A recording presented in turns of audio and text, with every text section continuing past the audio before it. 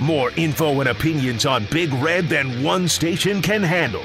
Now on two stations. Big Red Overreaction postgame on 1620 The Zone and 1019 The K. Sound off 402-951-1620. Big Red Overreaction is sponsored by Burton AC Heating, Plumbing, and more. When your plumbing's hurting, just call Burton.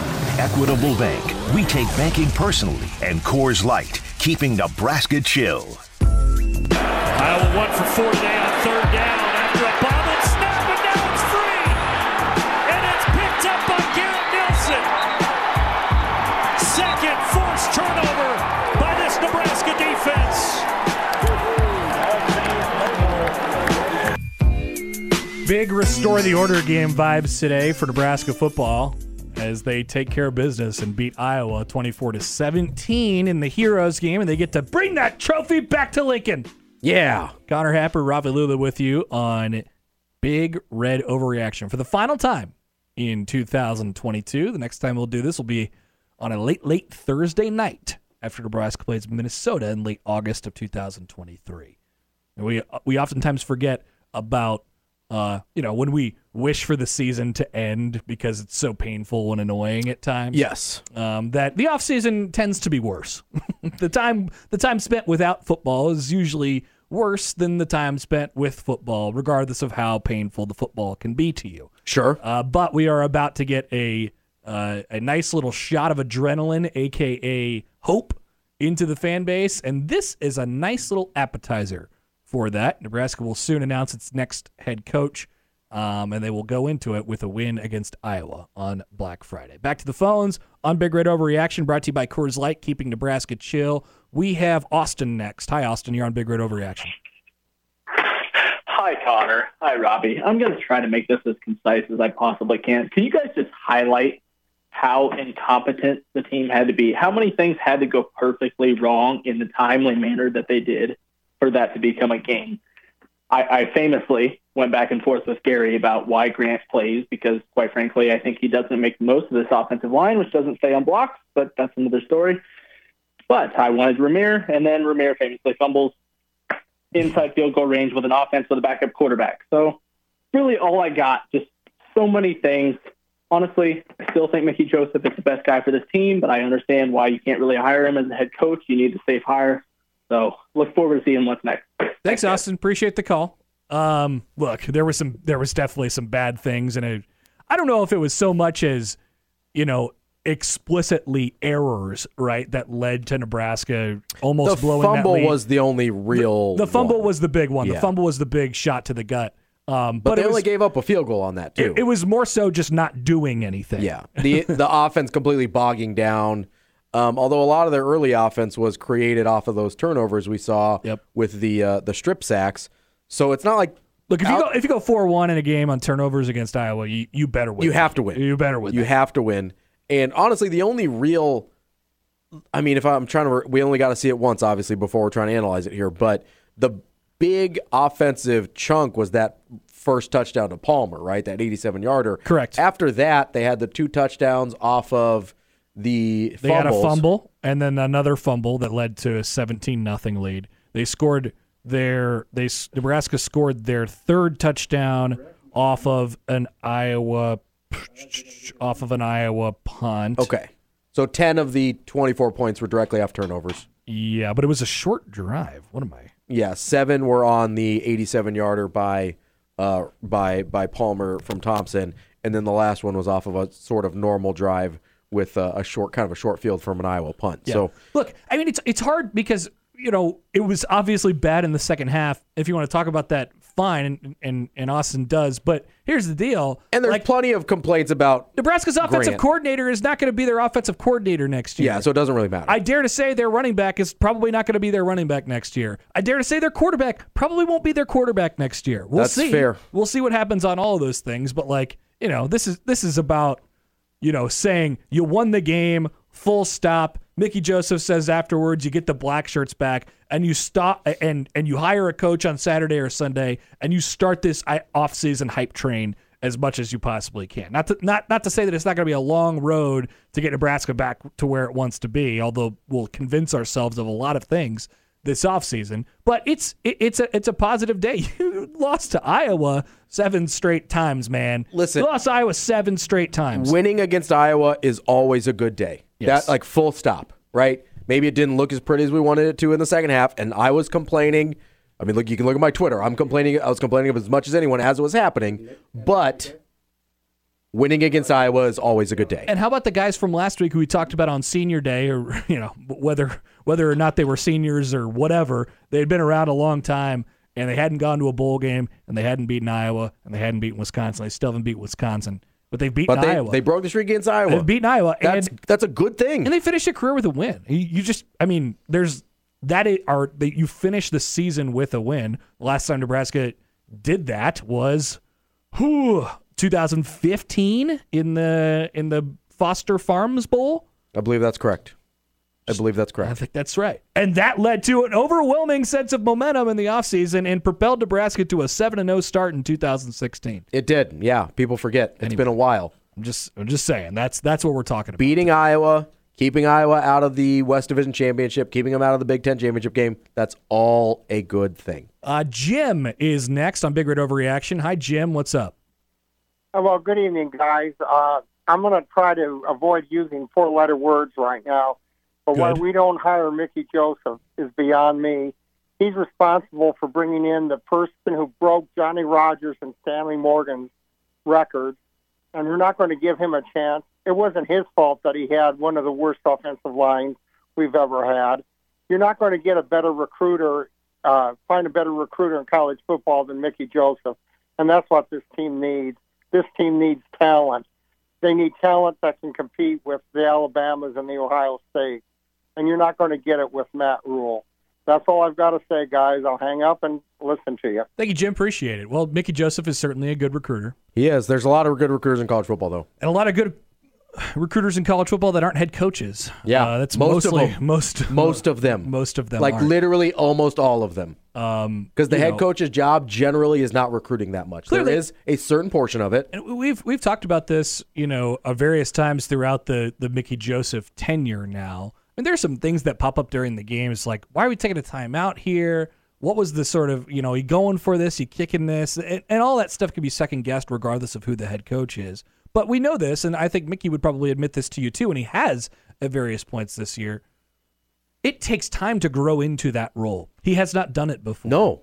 And that's, that's not a luxury Nebraska currently has. I don't think so either. And when you can potentially keep Mickey, we'll see if they do, as a guy who is on the staff and can still recruit, doing his thing from a recruiting standpoint, and being a good wide receivers coach which I think they suffered when he had to move to the head coaching role, by the way. I think they regressed. And a really, really great asset to your program. You can keep him, and he can still do all of those things, and he doesn't have to be the head coach of the University of Nebraska. And you don't have to go through the growing pains of breaking in a first-time head coach at a really, this is a really big job that the next head coach is undertaking. Yep. This is not an easy, just slide right in there, everything's already in place, take over type of job. This is a rebuild. This is a rebuild. Do you know who's done really well at rebuilds? Matt Rule. Matt Rule has done really well at rebuilds. Yeah. In two really difficult situations. Yep. That's a good guy for this job. He's got experience doing it. That is a really good guy for this job. I think so, too.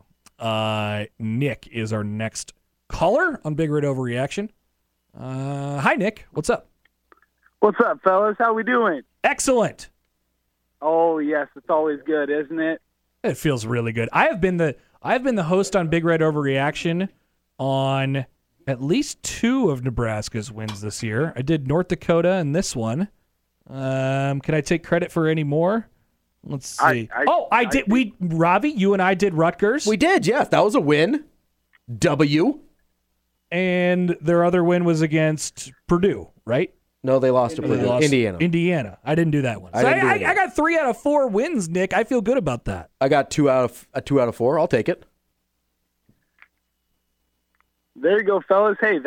All I want to say is, let's get you guys on the show more often. We'll get some more dubs in the column, huh? That's what I'm talking about, Nick. That's what I'm talking about. Dude, I am so hyped right now. I don't care about how the season went. It just feels so good to get a win going into the Christmas season and into the off season where we're going to win another national championship. All I got to say, fellas, is Iowa football, man, What happened?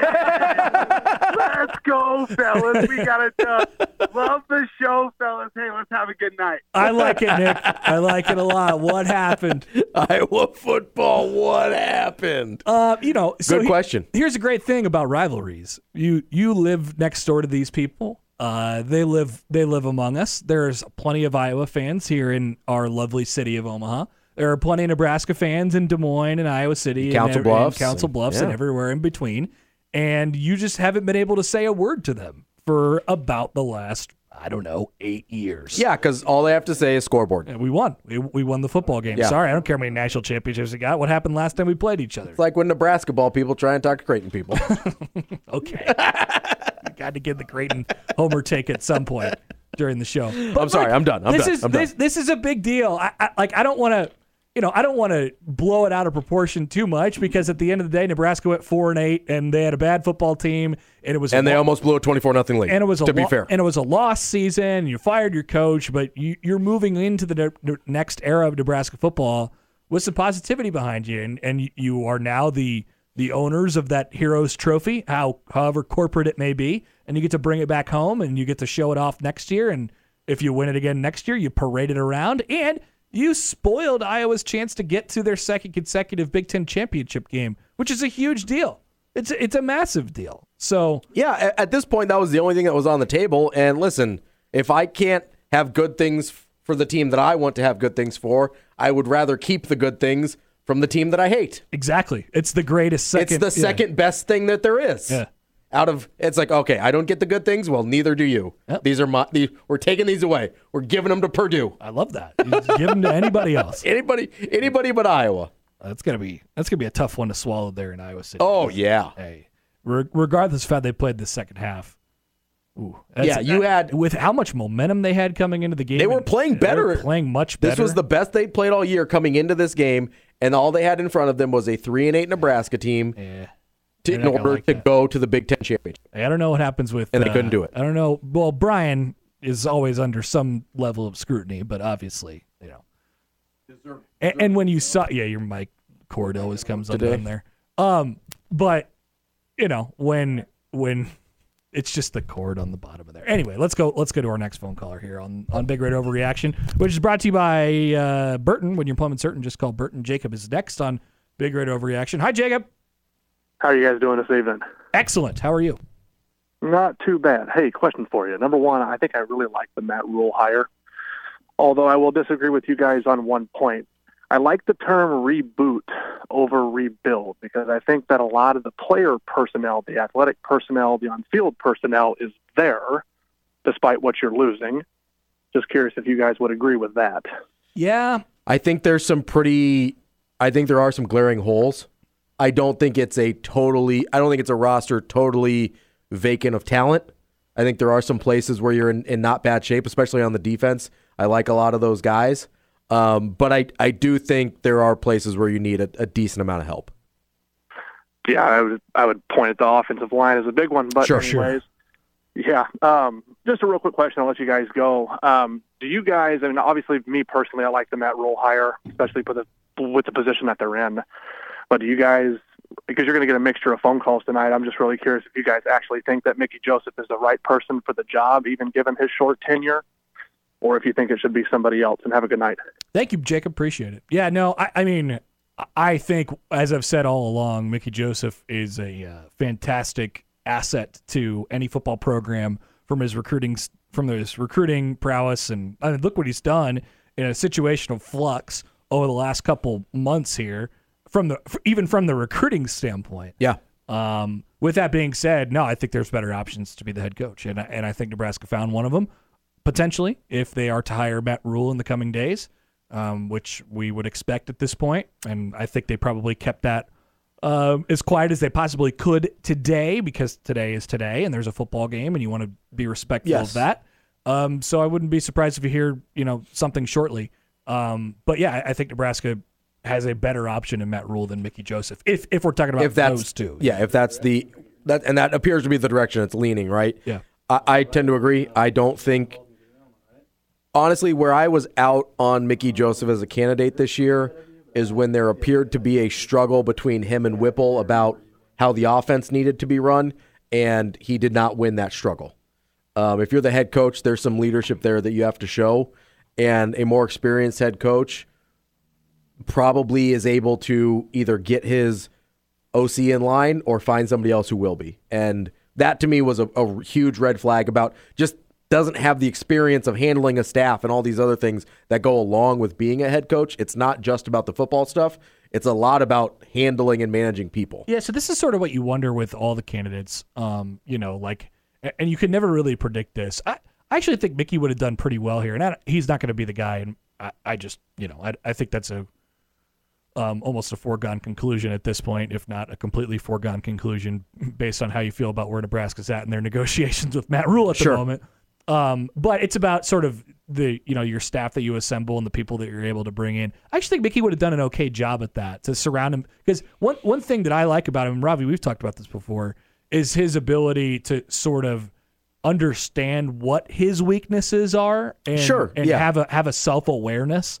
That can get in the way of coaches a lot of the time. Their egos and you saw it get in the way with the previous head coach. Yeah, and while Mickey has a little bit of that, but it's a solid amount. It's a good amount to be the head coach. But he understands his weaknesses and he understands where he would need help. So I actually think he would have done a pretty good job at putting a staff together. It is the experience part that is key.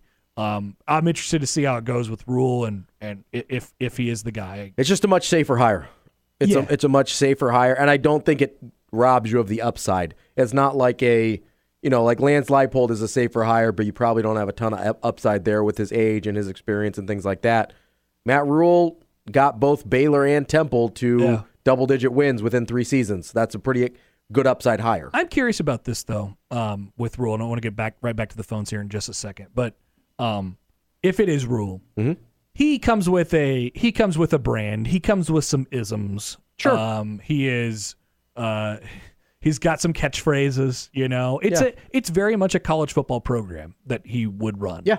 And that's a good thing. Yeah, because absolutely. This is I think notoriously a college football job. Yeah, Robbie. People forget. But as far as like the brand of the program, you're almost shifting it over to, it's Matt Rule's not the face of it, which I like. PJ Fleck, when he talks about his program, he's sort of the face of his operation. If you would have hired PJ Fleck or Lane Kiffin or Deion Sanders or Urban Meyer, you're turning the brand over to that person. Yeah. Yes. It's not quite as much with Rule, but he has some things that he believes and that you'll hear his players say. I think it's a strong presence for sure. And it's a strong presence. But I'm interested to see how that goes, because this is a place where I don't think we're particularly comfortable with that. I don't either, but I would also argue I don't think Nebraska has been particularly strong in its brand for a while. No. Like the letter, like the block N, I think carries some weight. I think the name carries some weight. But how would you even describe Nebraska's brand at this point? Yeah, no, it'd be really hard to. Exactly. So I think there's a level of comfortability with a coach having some of that than there used to be. I think it's necessary, to be honest. Back to the phones. We'll take one more before we take another break here, but you guys can continue to call in 402-951-1620. What show is this? Big Red Overreaction. What? You've never hosted that show. Big Red Overreaction is brought to you by Equitable Bank, where we take banking personally on 1620 The Zone and 1019 The Keg. Mike is our next caller. Hi, Mike. Hey, guys, Big Red Overreaction. The second time I've been on the air. Last time was the exact same game last year. Okay. Didn't go well. Didn't end well. So I asked you a specific question last year, what our offensive identity was going to be moving forward. And I'm going to ask you the same question. What does the new coach, with or without the players he had, offensive identity going to be to win the Big Ten? All right, Mike. Thanks for the call. Well, here's the thing about answering that question this year. We don't know. No, we don't know. And we don't know who their head coach is, although we are assuming it's Matt Rule. We don't know who their offensive coordinator would be had he. But if you're asking what Matt Rule has done, typically he's done a lot of RPO. Yeah. A lot of RPO-based things and all of the options that you can do off of that look. Yeah, I don't like.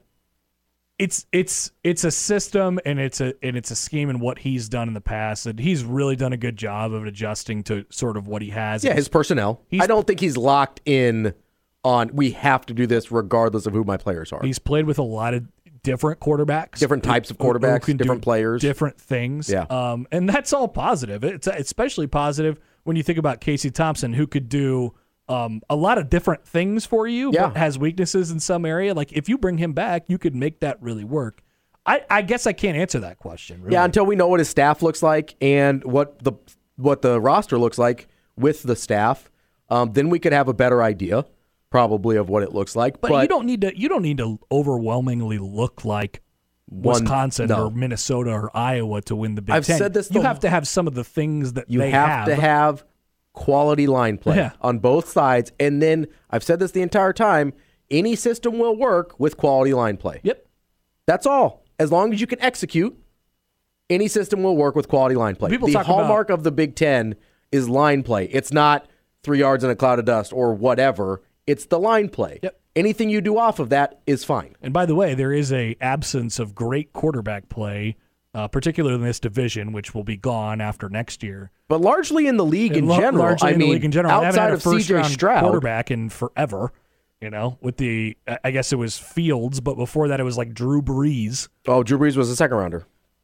There you go. Yeah, perfect. It's been a very long time. But yeah, outside of the Ohio State quarterbacks, who at the very least are good college quarterbacks, even if they are Haskins went first round also. Dwayne Haskins. Yes, he did. But outside of the Ohio State quarterbacks, who are always very, very successful, Michigan has struggled at the quarterback position. Penn State has struggled at the quarterback position since McGloin left. Who was not that good. He was a really good college quarterback, but not a pro prospect.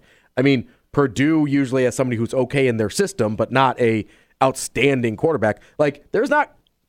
Outside of Ohio State, there is not consistently good quarterback play anywhere else in this league. Yeah, and the teams that make runs, your undefeated Iowa teams or whatever it might be in between, they find a way to minimize the amount of turnovers, or they catch lightning in a bottle, or something like that. You had the one random Russell Wilson year at Wisconsin when they were really good.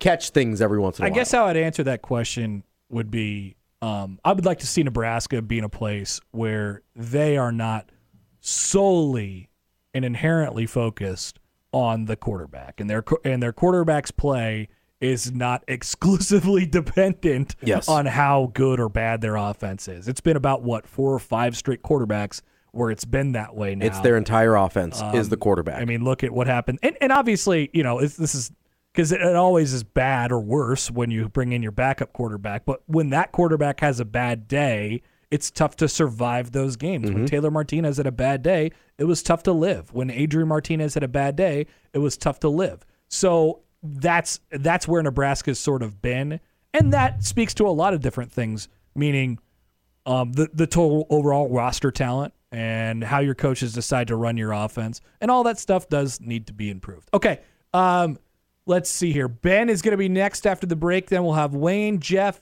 Vince. All you guys hang on the line, and there will still be room for more. Big Red Overreaction is brought to you by Coors Light, keeping Nebraska chill, and it's with you as we continue on into the night after Nebraska beats Iowa tonight and claims the Heroes Trophy 24-17.